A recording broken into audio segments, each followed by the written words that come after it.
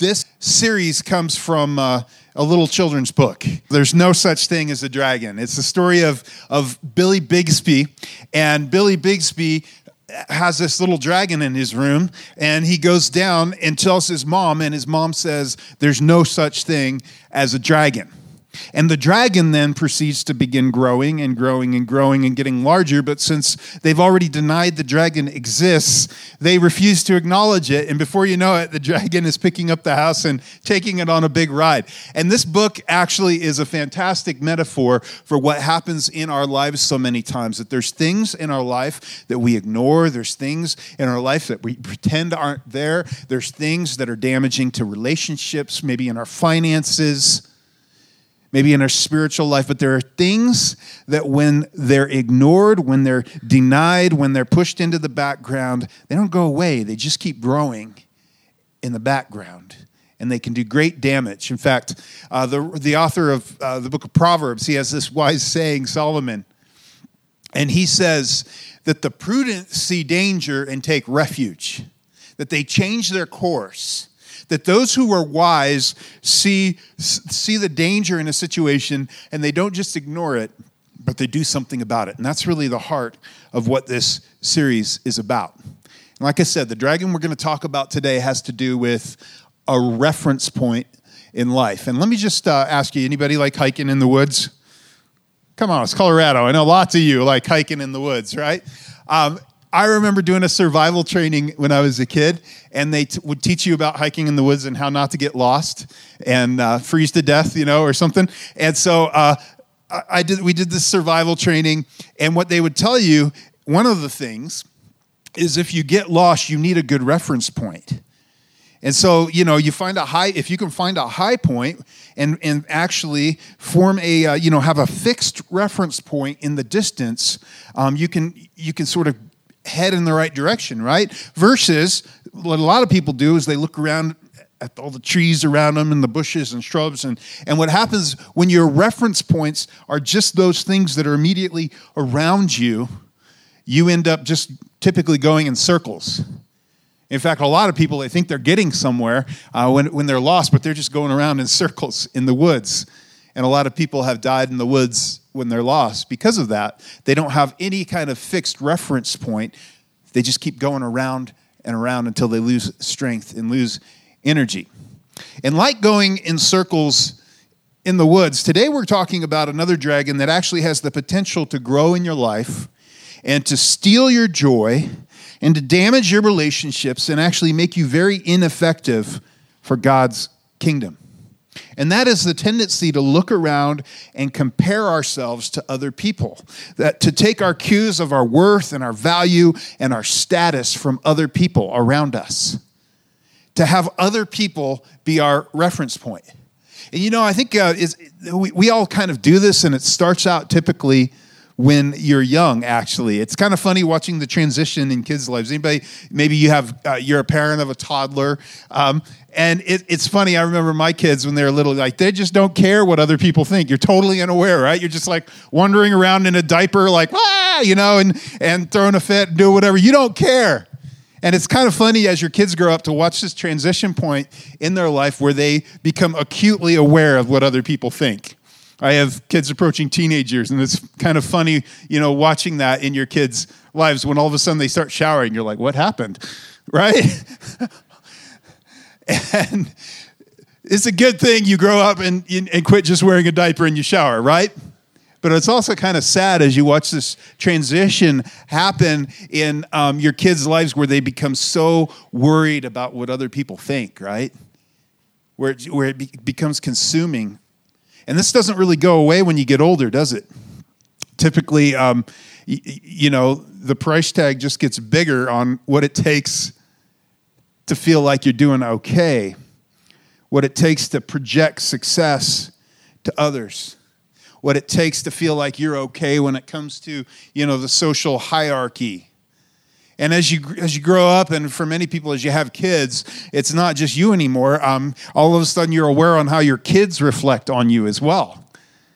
And for some, that's a struggle. It's like now, as you look around at other people and what their kids are doing and what their kids are accomplishing and, how good their kids are, and it all begins to reflect back on you, and you become hyper aware of this. And I think it's worse than ever in our social media-driven culture. Because now, for so many, you are hyper aware of the details of hundreds of other people's lives. And most of them, if you're really honest, they're called friends, but they're more like acquaintances, right? Some of them you haven't seen in 20 or 30 years, and yet you know what they had for dinner last night and the fact that they're on vacation in Maui. And you're a little bitter about it. And this happens over and over and over again, right? As we have this culture. Some of you, you are kind of obsessive, and if you're honest, you're a little neurotic about how often you check social media and the cues you draw on the whole social hierarchy and where you fall in place. And it kind of gets at you a lot, right? It's not easy to avoid this trap of looking around and comparing ourselves to others and drawing our reference point from what we see of those on our left and those on our right. And one of the reasons this dragon is actually so dangerous is that when we draw our reference point from other people, there's never a place where it ends. There's never a place where it's enough, right? Have you noticed it? No matter how well you do, there's always someone with more of whatever you're trying to compare yourself to. Like if you look over on one side and they've got, they seem smarter, they have more money, they're better looking, they're taller, they're more cool than you are. They seem more happy. Their family's more put together. They're more stylish, right? They get better grades. They have more house. They drive more car. And then the list just goes on and on and on. Or maybe it's their kids, or their spouse. And you look at what they have, and it all leads you to feeling less than. To feeling like you don't match up. You don't meet this standard. Or maybe it's the opposite. Like you look over on the other side, you see folks who are maybe, less smart or less wealthy or less funny or less skinny, right? Win less. And there's this thing that rises up in your heart that actually you don't mind them so much. In fact, there's a subtle sense, and this wouldn't be ever like something you would project or admit to, but there's this subtle sense of superiority that rises up in your heart. In fact, for some people, I think they actually miss out on a lot of good relationships because they stack the deck in their life with only people that they feel like their social hierarchy is slightly above. And they miss out on really rich relationships because of that. And at the heart of this is just this sense of not feeling like you measure up. And as you look at others, just this deep discomfort for who you actually are and who you've become. And for some, it's like a constant broken record in your mind of you'll never measure up, you'll never be good enough, you'll never be pretty enough, you'll never be talented enough. And in fact, I bet some of you have actually developed some destructive habits to cope with that little voice inside your head. And you know what the truth is when your reference point in life comes from other people around you, it will end up stealing your joy, damaging your relationships, and making you very ineffective for living for God's kingdom. And some of you may have experienced this in your life. Some of you may be experiencing this right now. Some are buried in debt, like we talked about last week. We took some time, we talked about finances. And just some of you are buried in debt because you've been trying to chase someone else's lifestyle, and it came from comparison, right? Some of you, you're just working yourself way beyond the point that you should. Because you're driving yourself so hard, you're driving your kids so hard, because, and honestly, if you stop and break down like the motivation behind that, it's this fact that you just don't feel like you measure up. And there's this constant thing that you're trying to reach and achieve and a way your kids have to be. But ultimately, if you're real honest, it's not so much because, you say you just want them to be all they can be. But honestly, there's this thing about how they reflect on you too. And how they make you feel about yourself. Maybe for some, you just never experience internal peace or joy because you're just so consumed with what other people think and what other people are doing. And it drives that neurotic thing that you check social media nonstop. And it's like you can't help it. And you know you don't like it, but it's like, why am I always doing this? And instead of being for people in your life and looking at relationships as people that God has placed in your life to love and influence for Him, instead there's this subtle competition you feel towards everyone in your heart and in your life. And so as we look at this topic today, here's my hope. My hope is that we will become more aware of the dragon and more aware of when we start to do this. Because as we've seen throughout this series, recognizing and acknowledging the dragon is a big part of the battle, isn't it? It's half the battle. And a couple weeks ago, Jason did a talk very targeted towards the men in the room. And I'm just going to say, well, this topic is going to be very applicable to everyone. I know this topic is going to lean a little more and maybe hit home a little more for some of the ladies in the room. Because I think guys do this, but it's oftentimes not so subtle and not so ingrained in our psyche and in our life. And so some of you ladies, I just want you to tune in and pay attention, because I think this may be an area where you can find some freedom in your life. And so in order to help us take a look at this dragon, I want to look at a scripture from a text that's been around for 3,000 years. And it's in Ecclesiastes. If you have your Bibles, you can start turning over to Ecclesiastes chapter 4. It's written by a famous author, King Solomon. This guy, Solomon, is known as being the wisest man in the world who ever lived up until the time Jesus walked the earth, right? He had kings and queens that would come and sit at his feet. He brought the nation of Israel to the peak of its wealth and its influence. He built the temple. He built palaces. He gathered the largest gold treasure on the face of the earth. I mean, this guy has seen more, done more, accomplished more than you and I ever will in our lives. And he writes some of what we call the wisdom literature in the scriptures, Proverbs, and the Song of Solomon and Ecclesiastes, and some of the Psalms actually of praise to God. And this book of Ecclesiastes is actually this record in Solomon's life of sort of the quest for true meaning in life, the quest of what is life really about. And he tries everything, right? He tries all the wealth. He has lots of women. I mean, he tries everything, and he comes around, and the conclusion really is all that is fairly meaningless. That he thought that was going to be the thing that brought him meaning and satisfaction in life. And one of the biggest words that's used over and over again in this book is meaningless, meaningless, meaningless, right? In fact, you read it, you're like, oh, that's a little depressing. But I think the guy has some real insight when it comes to understanding humanity. And what Solomon would tell us in his writings is if you want to avoid a life with a lot of regret, you'd be wise to listen to some of these things. And so here's how he starts out in verse 4 of chapter 4 of Ecclesiastes. He says this, "And I saw that all toil and all achievement spring from one person's envy of another."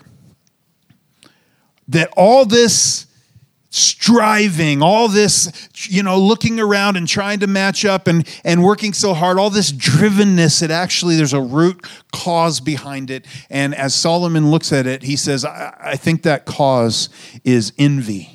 And that's actually a word we don't really use that much in, modern society. We don't think about it that much, but it actually is at the root of so much. It really is a dragon that's living in the closet and just growing. And see, the problem with looking around and basing our reference point for how am I doing? Am I okay? How do I stack up? The problem with placing your reference point as you look around in other people isn't simply that it's wrong or even that it's not helpful. The problem is that it's completely rooted in something and it feeds something within us, and that something is very destructive, and that's envy.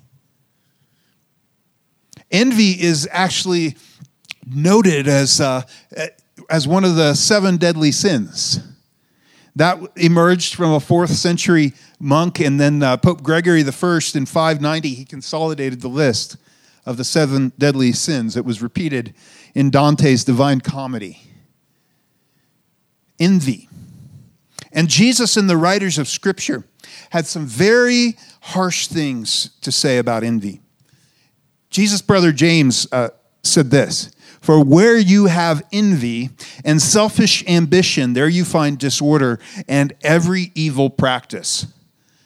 That this thing, envy, leads to things, and the things that it leads to are not good. Peter says this, he says, "Therefore, rid yourselves of all malice and all deceit, hypocrisy, envy, and slander of every kind." These things all go together. Jesus tells us something about envy, and he tells us where the root of envy is. In Mark chapter 7, verse 21, it says this, "For it is from within, out of a person's heart, that evil thoughts come. Sexual immorality, theft, murder, adultery, greed, malice, deceit, lewdness, envy, slander, arrogance, and folly. All these evils come from inside and defile a person." It comes from within, Jesus says. It's an issue of the heart. And Jesus, throughout Jesus' teachings, he's always drawing us back and reminding us that the things that are so concerning that we should be concerned in life, they have a root, and the root is in the heart, right? In fact, in the Sermon on the Mount, maybe Jesus' most famous sermon, he talks about this, and he talks about how all these things are actually issues of the heart. And he takes something, because the religious leaders and religious people of the day were getting really good at checking off boxes and going, "Well, I'm doing really good because I can check off that box," right? And so there were, Jesus would say in the Sermon on the Mount, "Hey, you've heard it said, do not commit adultery." And everybody's like, "Check that one off, good to go." And Jesus would say, "But I tell you that if you've lusted after a woman, you've already committed adultery in your heart," because the root is in the heart, right? "You've heard it said, don't commit murder." And everybody's like, "Whoo, check that one off." "But I tell you, if you've hated your brother or sister, you've already killed them in your heart." That the issue, the root of it all, is in your heart. In fact, it's interesting because God deals with envy. And the first time I think he actually addresses it starts all the way back with Cain and Abel. When Cain is envious of his brother and he kills his brother. That is something that starts in his heart, right? And God says, be careful before he kills his brother, because sin crouches at your door. There's a deep issue here you need to deal with.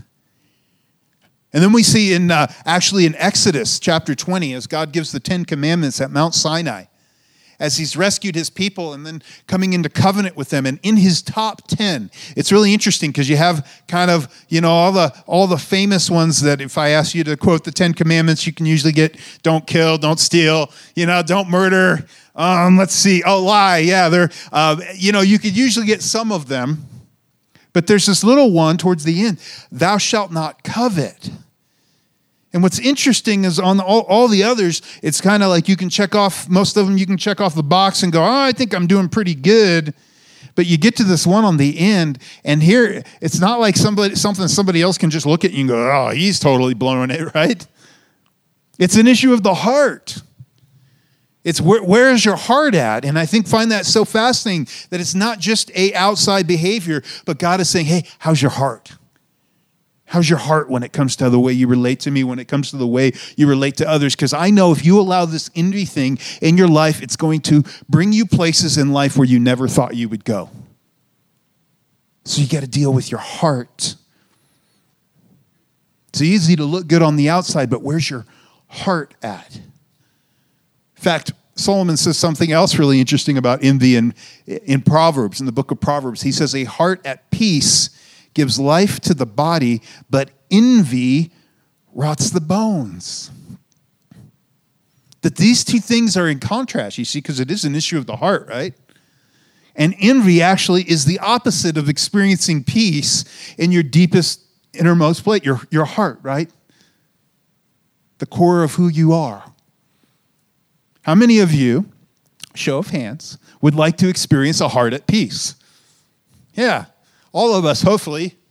And And if not, you just don't like raising your hand in church, right? I'm not raising my hand. You might call on me. Yeah, you want a heart at peace. We all want to experience joy, actually. We all want to experience peace. That rest in our heart, that thing that's different than that constant striving that we experience so frequently, right? And Solomon would say, actually, envy is the opposite of that. Envy rots the bones. Envy's that little thing that's like, oh, that's icky in there, right? In fact, another thing Solomon says about the heart in Proverbs 4 is this. He says, guard your heart with all diligence, for from it flow the springs of life. Guard your heart with all diligence. How's your heart? How's your heart? What are you allowing to grow in your heart? Guard your heart. See, Jeremiah tells us that the heart is deceitful above all things. We have this saying like, just follow your heart. And I think it's totally lousy saying. Because I think a lot of times, especially young ladies, I like to tell young ladies, don't follow your heart, listen to your mama. Don't listen to your heart, listen to your mama. Because your mama has your best interests in mind. Your heart, it's going to try lying to you a lot. And for so many in the room that are a little older, you can say, ouch, right? Because you've experienced that at some point in your life. The heart is deceitful oftentimes, which is why we are to guard what grows in our hearts.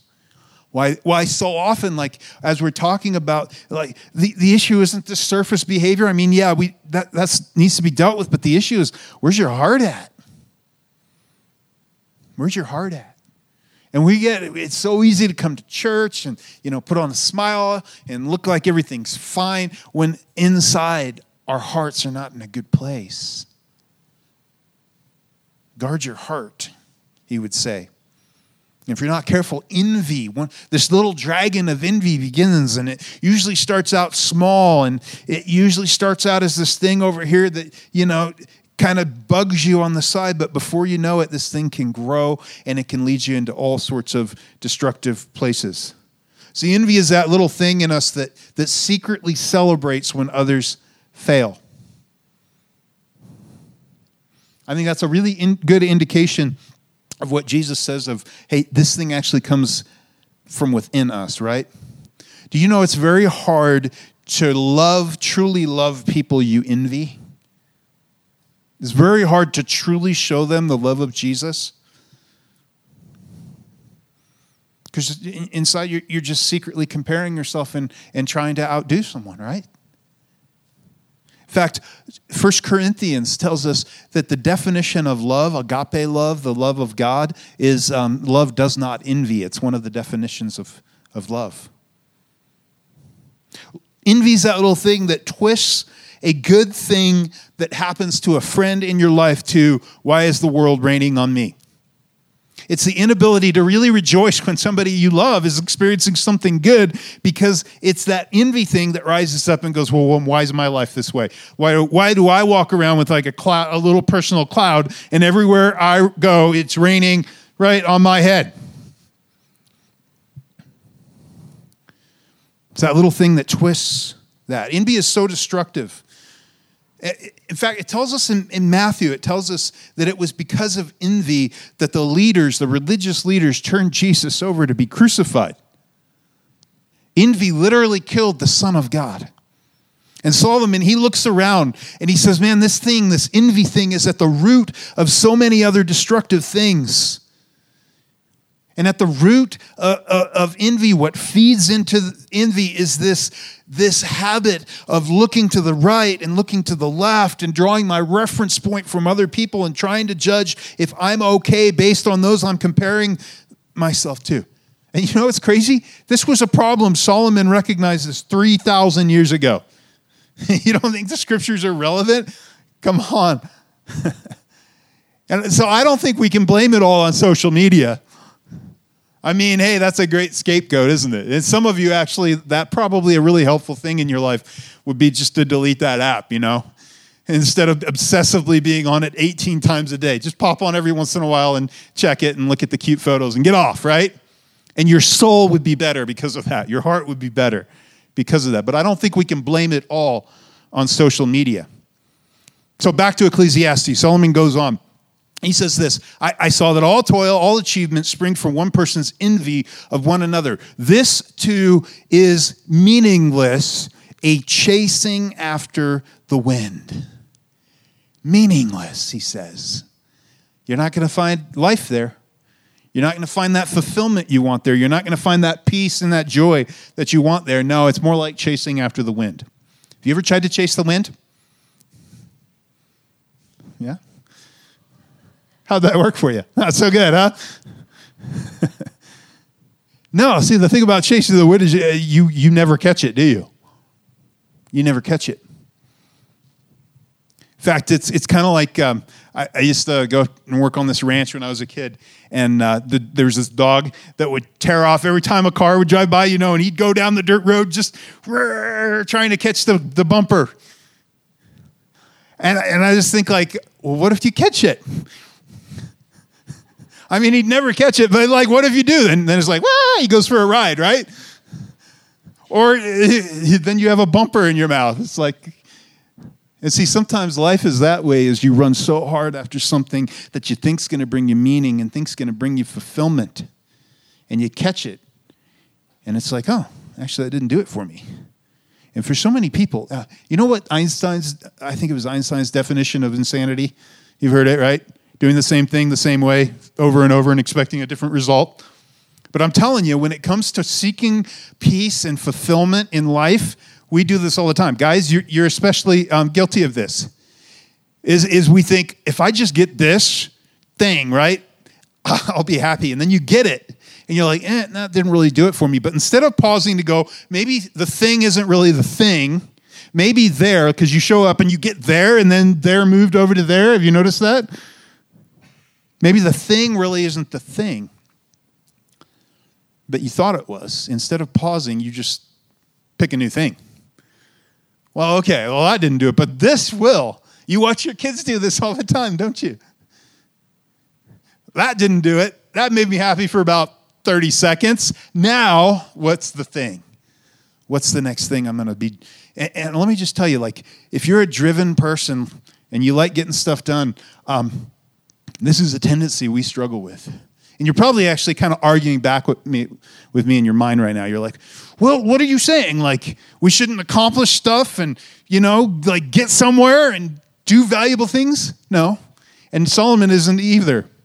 Like, if you're arguing here, just so you don't misunderstand what he's saying here, he's not saying, so you might as well just sit around in the basement playing video games all day long.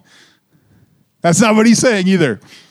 He says this in verse 5, fools fold their hands and ruin themselves. Literally in the Hebrew, it's this idea of consuming their own flesh, self-destructing. Solomon isn't arguing about productivity. He's not saying don't build great businesses and do things that benefit lives and build good stuff and, make great relationships and all of this, or even have fun and have some recreation. I think the thing he's getting at is the thing in your heart that thinks that's going to be the thing that brings you fulfillment. The thing in our hearts that tends to want to make that our reference point, that wants to judge, how am I doing? Am I okay? By where we're at and what we're achieving. He's not arguing against productivity. He's dealing with the motivation. What drives us? What drives our heart? He goes on to say this in verse 6, better one handful with tranquility than two handfuls with toil and chasing after the wind. And see that the language here carries the idea of it's better to have one hand open. Okay, God, here's an open hand. What do you want to place in this hand? I don't need everything. Give me what I need. You know what Jesus taught us to pray? Give us this day our daily bread. Okay, God, you can place it in my hands. You can take it out. Then to have two fists tightly clenched around everything we can, grabbing everything we can and holding on to it for dear life. And see, that's our tendency. When others are our reference point, when we draw our conclusions about ourselves, about looking around, our tendency is to try to get everything and then cling to it so tightly, because if we lose any of it, we will lose a rung. We'll lose status. And I think for some of you, if you could get this, you would actually find some peace. You would actually find some contentment. Contentment doesn't mean you don't work hard and try to do some valuable good things for the benefit of others and for the sake of the kingdom of God. No. It has to do with, where's your heart at? Where are you drawing your fulfillment from? Where are you drawing your joy? And if you could get this, I think for some of you, it would really bring peace to your life. He goes on to say this in verse 7. Again, I saw something meaningless under the sun. There was a man all alone. He had neither son nor brother. This means he had no heir in the culture. That's a really big deal. Thousands of years ago. Number one, you don't have anybody to take care of you when you're old. Number two, there's nobody to leave it to. Everything that you're working so hard. Because you do realize you have to leave it, right? You don't get to take it. Like, you didn't come into the world born in that three-piece suit. Just saying, right?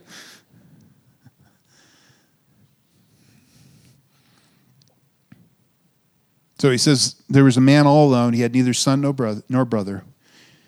There was no end to his toil, yet his eyes were not content with his wealth. See, it's this constant striving thing, right? When other people are your reference point. Maybe the wealth isn't your deal. Maybe substitute popularity. Maybe substitute the way you feel when you compare, the way you look to other people or your kids to their kids, how you're perceived. For whom am I toiling, he asked. Why am I depriving myself of enjoyment? He has this existential crisis moment where he realizes this. He has this recognition. He stops and asks this. Some of you, you've never stopped to ask, what drives me? Why am I doing everything I'm doing? Why is it that I can't even enjoy what I have? It's a powerful question to ask. And Solomon says this. He says, this too is meaningless, a miserable business. And see, some of you can identify with this because you feel the internal misery of living life with others as your reference point. Of the fact that there's never a finish line. There's never a spot where you just are at peace. There's always something within you that's striving. And it's doing damage to your relationships. It's doing damage to your heart. And it's really hard to follow God into what He's calling you towards. And see, the heart of the issue is this. Who or what I will use as the reference point to answer that question. Am I okay? Am I doing all right? Who or what you use to answer that question is vital. Who will you use? Will you allow your neighbors, your relatives, maybe that brother-in-law, sister-in-law, they just get under your skin because, you can't ever keep up with them. Your coworkers, those you go to school with, and they just always are doing better and they're more popular. Are you going to allow advertisers to define that for you? Little info on all those free apps, you like to use. If the product is free, you're the product. It's called data mining. You know that, right? They are finely tuned to addicting you. And it isn't for your benefit. It's for ad revenue. Just telling you that, right? They're selling your data.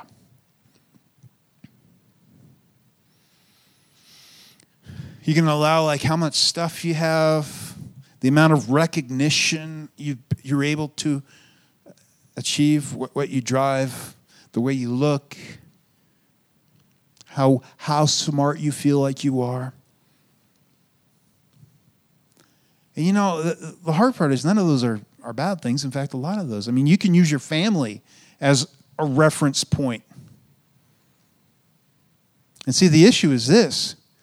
What's your identity going to be in? What's your reference point going to be? The issue isn't the thing. Even a good thing, when your identity is centered in that thing, it will bring destruction in your life. You know, your marriage was never meant to be your identity. It was meant to be, it's a good thing. It's God ordained, right? Your family was never meant to be your identity.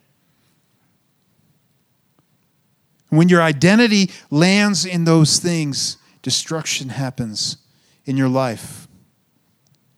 See, if you don't actually believe there's a God who loves you and knows your name, I totally understand why you would pick one of these other things as your source of identity. I mean, I almost feel like how can you not? Especially in the society we live in, right? But if you really believe what Jesus says, and you believe there's a gracious Heavenly Father, a perfect Heavenly Father who loves you, who knows your name, who cares for you, who knows your needs before you even ask, and He is the one you're called to place your identity in, it really should be a game changer for you. John says this when it comes to identity. In 1 John chapter 3, verse 1, he says, "See how very much our Father loves us, for He calls us His children," and that is what we are. Think of the love you have for your child, if you have kids. And that's very imperfect love, isn't it? That's oftentimes we're very selfish. A non-selfish, a perfect, lovingly Heavenly Father. How great, how much our Father loves us. Paul tells us actually, He's adopted us. That if you're here and you're a follower of Jesus, you've been adopted into the family of God. And here's the cool thing. Adoption in the culture is very different than what we think of adoption. As like sometimes when we think of infant adoption. Like, you know, you get this cute little baby, you take him home, right? In this culture, they didn't even have a concept around infant adoption. It was as normally when wealthy people were older and their own kids were complete train wrecks, they would look around and they would go, well, that's a good kid over there. He's all grown up, and so I'm going to adopt you into my family. I'm going to choose you. I want you to be in my family. In fact, Augustus Caesar was Julius Caesar's nephew, actually, that he adopted and who became then the heir to the throne, right? So this was the common practice. And the heart behind this is, hey, God loved you enough. He knew you. He saw you, the real you, and He still wanted you.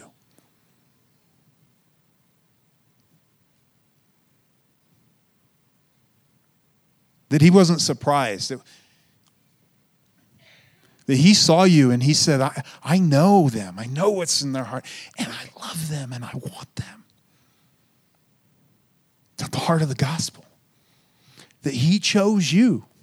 He ran after you. He loved you enough to come, take on flesh, to live and to die for you. And if there's a God who loves you and who knows your name and sent His own Son, Jesus came in the flesh, wouldn't it make sense to find out what He says about your true reference point for living? Your true identity? And to base your life on that? Not on the changing, ever-shifting identity of those around you? In fact, Paul puts it this way in Ephesians chapter 2, verse 8. He says, God saved you by His grace when you believed. And you can't take credit for this. I like this. I don't normally read out of this translation, but I like the way it put this. You can't take credit for this. It's a gift from God. You didn't earn it.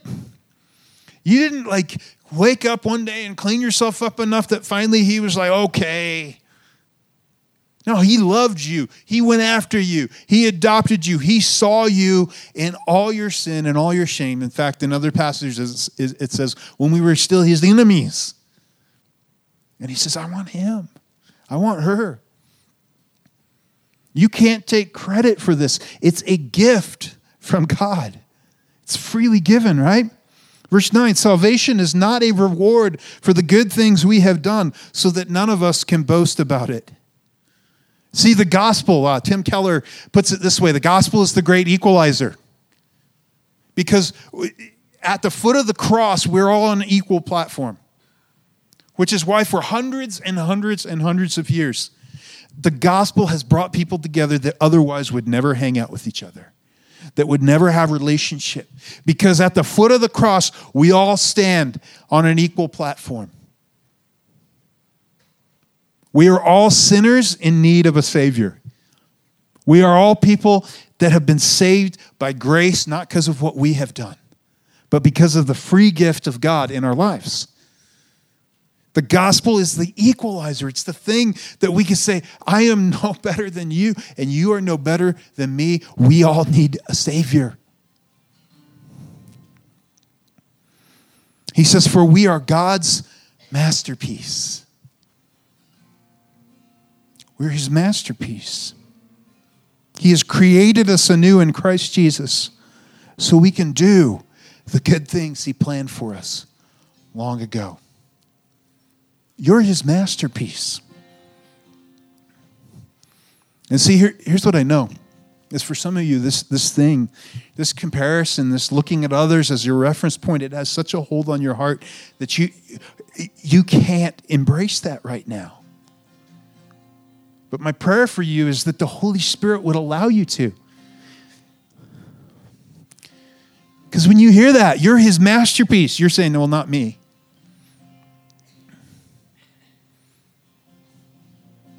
You are his masterpiece. He loved you enough to come after you. He loves you. And he saved you for a purpose. He has things he wants you to get to in this life. There's people he wants you to love and embrace so that they can know Jesus in a deeper way. And you know what? If you're constantly looking at other reference points, you're not going to get to it. It's only when you can embrace what he did for you and stand at the foot of the cross as a sinner saved by grace, very imperfect, very unworthy and yet worthy because of the blood of Jesus.